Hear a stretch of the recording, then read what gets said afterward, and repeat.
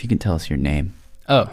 Here's the guy. My name is Alan Lundgaard. Do you want me to say anything more than that? I don't know. Is this for like a credit? No, sometimes often on our show we let people introduce themselves. Oh, I don't know. I don't have a title. Okay. All right. So that's Alan.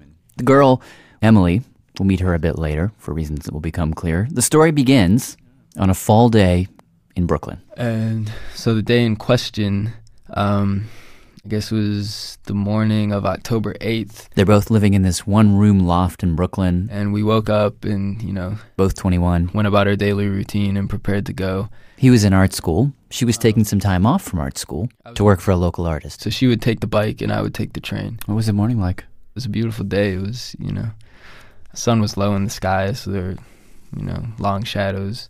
I strapped on her helmet and adjusted it, took her bike out for her.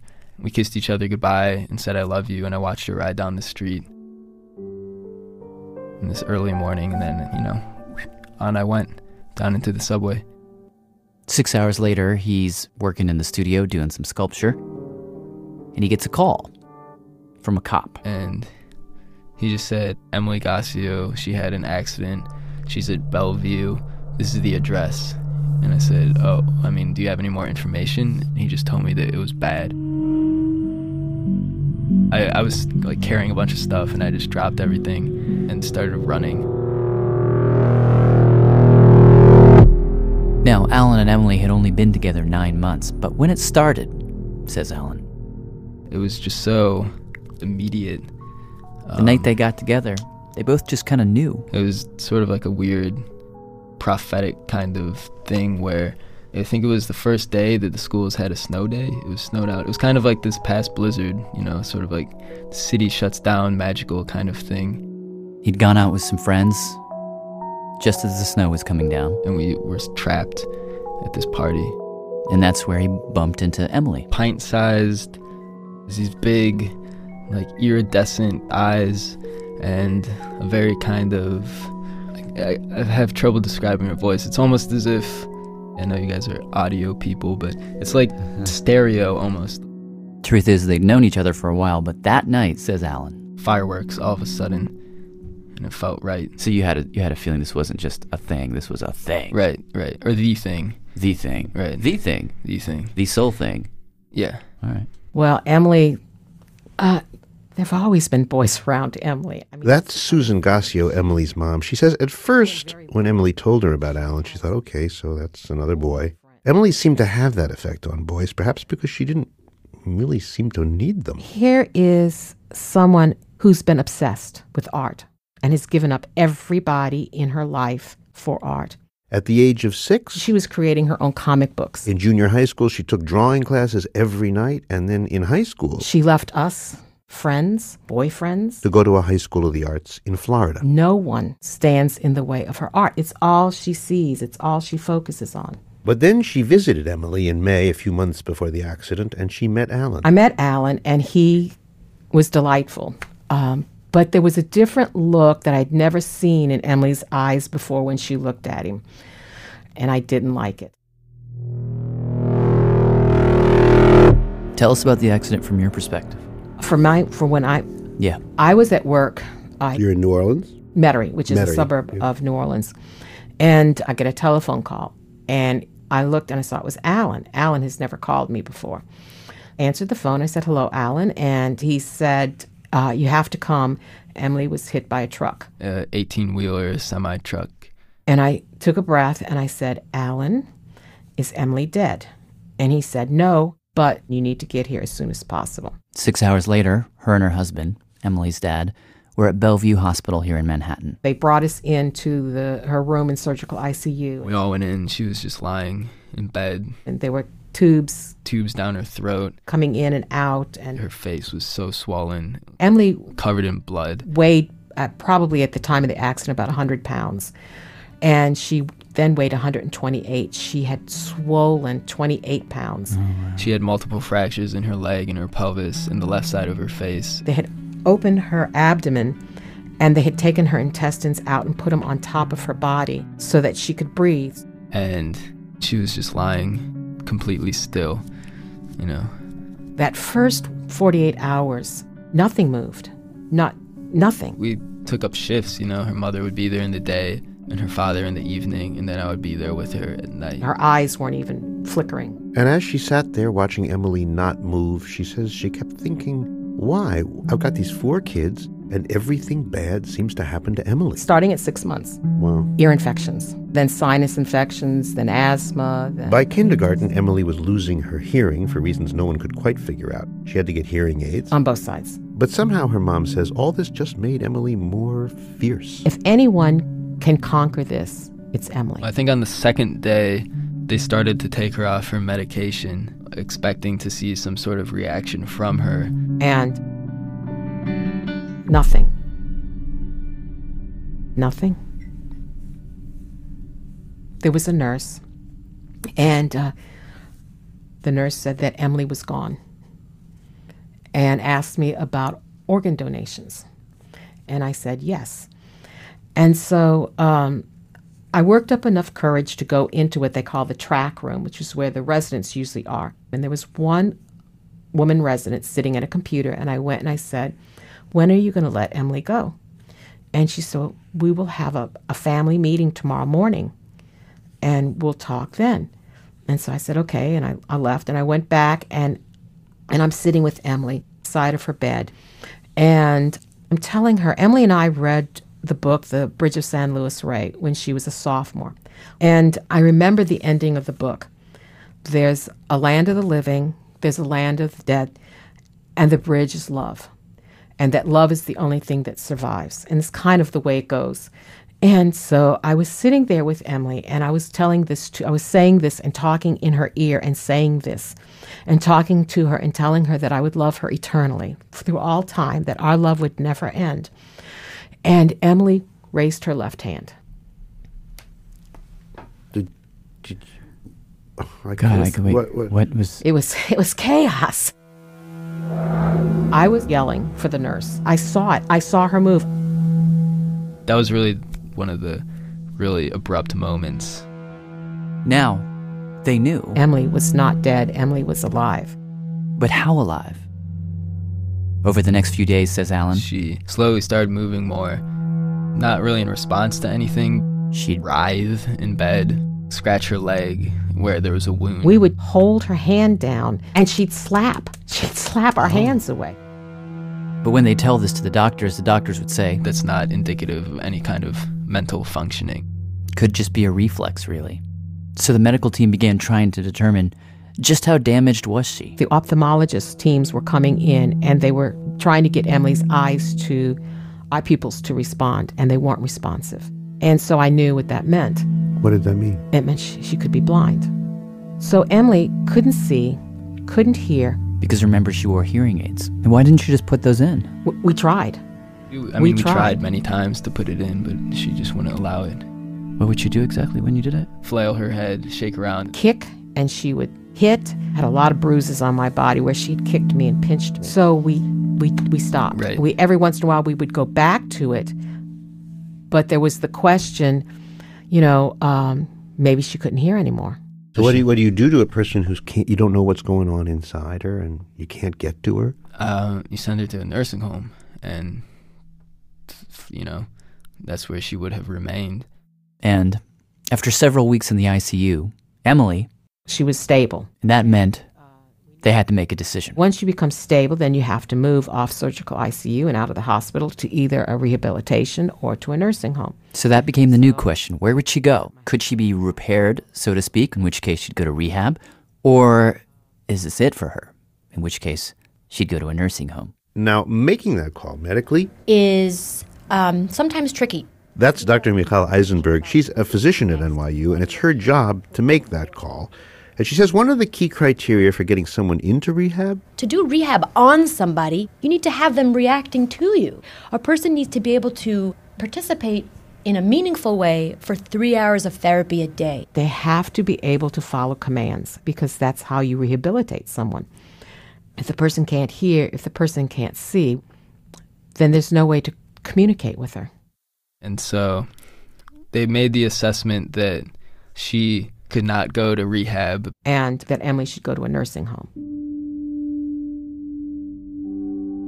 So sent my husband back to New Orleans to look for a nursing home that they could bring her back to. They just kept it all secret from me that they were going to take her away from me. I mean, how do you tell someone who loves your daughter that much that we're taking her away? But it was not just one life that we had in our hands. It was 2 lives. We felt that that would be the best thing for him. And Alan could hate us. Maybe as a way for him to bridge and let go with that grief. But then, as the doctors were prepping Emilie to move her to a nursing home, they had to remove her tracheotomy, which was helping her breathe. And she all of a sudden started talking. Really? She spoke. Yes. What was she saying? She would curse. Don't touch me, you blankety blank, you know. She would say stop. This was in response to someone touching her? Touching her. And if she wasn't cursing, says Alan? She would call everybody Miss Dashwood. Certain people that were touching her were Miss Dashwood. What's from Sense and Sensibility. But quoting Jane Austen. Yeah, why? Oh, yeah, we had watched the movie like a couple months previous to this. So somehow she was locked in the movie. And it was just the assumption of the doctors that she was just sort of mentally damaged.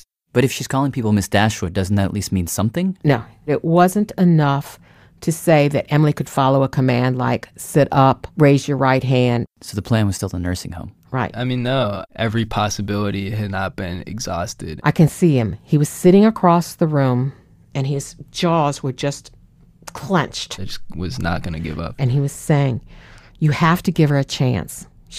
You have to give her the chance. Do you have a plan? No, I had no plan whatsoever. No. I was lost. This experience was just completely traumatic to me emotionally, but at the same time, I was going to help her in whatever way I could. The only trajectory I had was to help her. And one night, just a few days before Emilie was going to be discharged to a nursing home, away from him. I was there alone with her, and it was 3 a.m. or something. And she was calm. Like she wasn't trying to fight me away or anything. I had helped her fix a thing that was wrong with her mouth wiring. It was like a wire that was poking her, and I fixed it for her. And he says at that moment, something occurred to him. It really just was like in the recesses of my mind. He thought of the story of Helen Keller and Annie Sullivan. He'd read about it a few days earlier online, and he thought, what if I tried what Annie Sullivan did with Helen Keller on Emilie? I took her left hand with my left hand, and I leaned over, and using her wrist as the baseline for the words. And his finger as the pen. I just wrote I, waited a second, L, waited a second, O, waited a second, V, E, waited a second, U. Then, according to Alan, she said to him. She said, "Oh, you love me? Thank you." She literally replied immediately. Yeah, she replied immediately. Does she know who you No, you she are? has no idea who I am.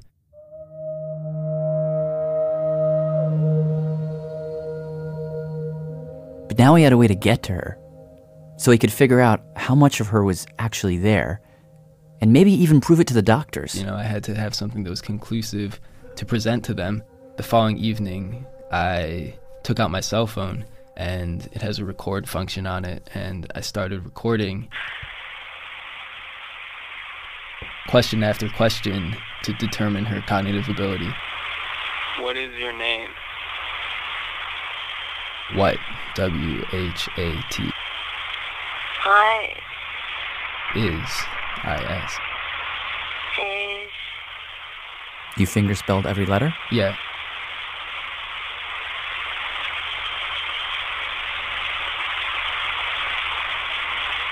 car? What is your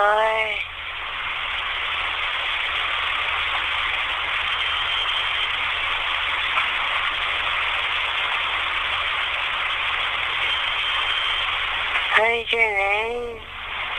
Emilie.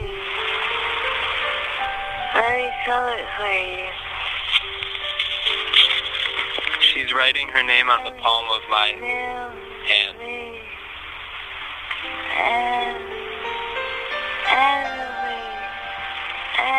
Alan called me at 4 o'clock in the morning, said, you have to come now. I have proof. I'm now going to ask her what year it is. What? What? Now I'm gonna write year. Year. Is. It. Question mark. 2010. Very good. Very good. 2010. Emily, very good. Very, very good. You know where you are. Question mark. No, I don't know where I am. Okay, right now I'm going to write hospital. Got there about 4:45 in the morning. Alan is over there by the bed, continuing to finger spell and talk to her. And she calls him Alan. She knows that this person who is finger spelling on her hand is named Alan. But Alan can't get her to understand who he really is, that it's her Alan. I'm just going to write my name again, Alan. Like, she just couldn't make that mental jump to connect her past life with her present. Alan, what ethnicity are you? Are you Asian? Am I Asian? And tell her no. Next thing I hear her say is, pull me out of the wall. She kept saying, Pull me out. please pull me out if you're... It's dark in here. Pull me out. Help me. I know you can do it. Pull me out of the wall. I kept saying, I can't. I would write on her hand, I can't. Alan starts to sob, and I'm crying too. What are you thinking at this point? It wasn't enough. That wasn't enough. It wasn't enough. And I said, Alan, ask her about her hearing aids. And So he finger spells hearing aid. And she said, okay. She agreed to put the hearing aid in for the first time. So we put it in and switched it on. He said, Emilie. Emily, can you hear me? It's me, Alan. And immediately, everything came back to me. I was there. I remembered everything. The door opened and Emilie stepped out. she was back. Yeah, it's just like hearing his voice. I knew it was him, and then he said my mom was there. And I heard her say what I had been waiting for her to say all those weeks. I screamed, Mommy, Mommy. She said, Mama. You know, I couldn't believe they were there the whole time. We asked Emilie, before she came back, where was she? I didn't know where I was, if I could see at all. I mean, all I knew is that I was sleeping, and I was always dreaming. She says people would come to her in her dreams and say, Don't touch that. stop scratching your wounds. My dreams would blend in with reality. She says she knew somehow that there were people around her, but she couldn't get to them, and that she also knew she was in a dream Why am I still sleeping? that she couldn't somehow wake up from. I felt helpless. I felt really helpless. Were you waiting for someone like that? I mean, were you, because I was waiting for some communication, you know?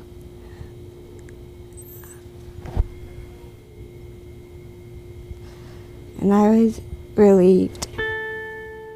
Alan, he's a miracle to me.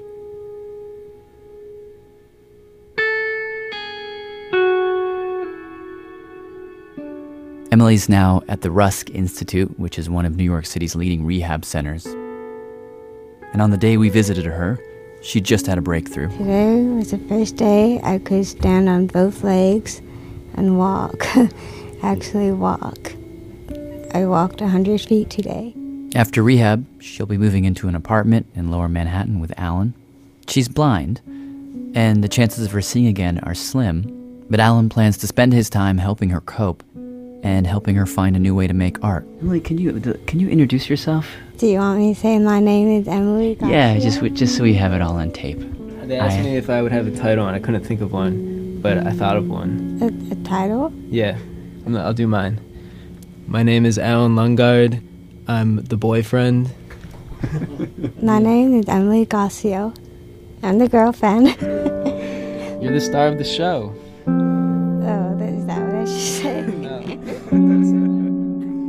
If you want to know more about Alan and Emilie, go to our website, radiolab.org.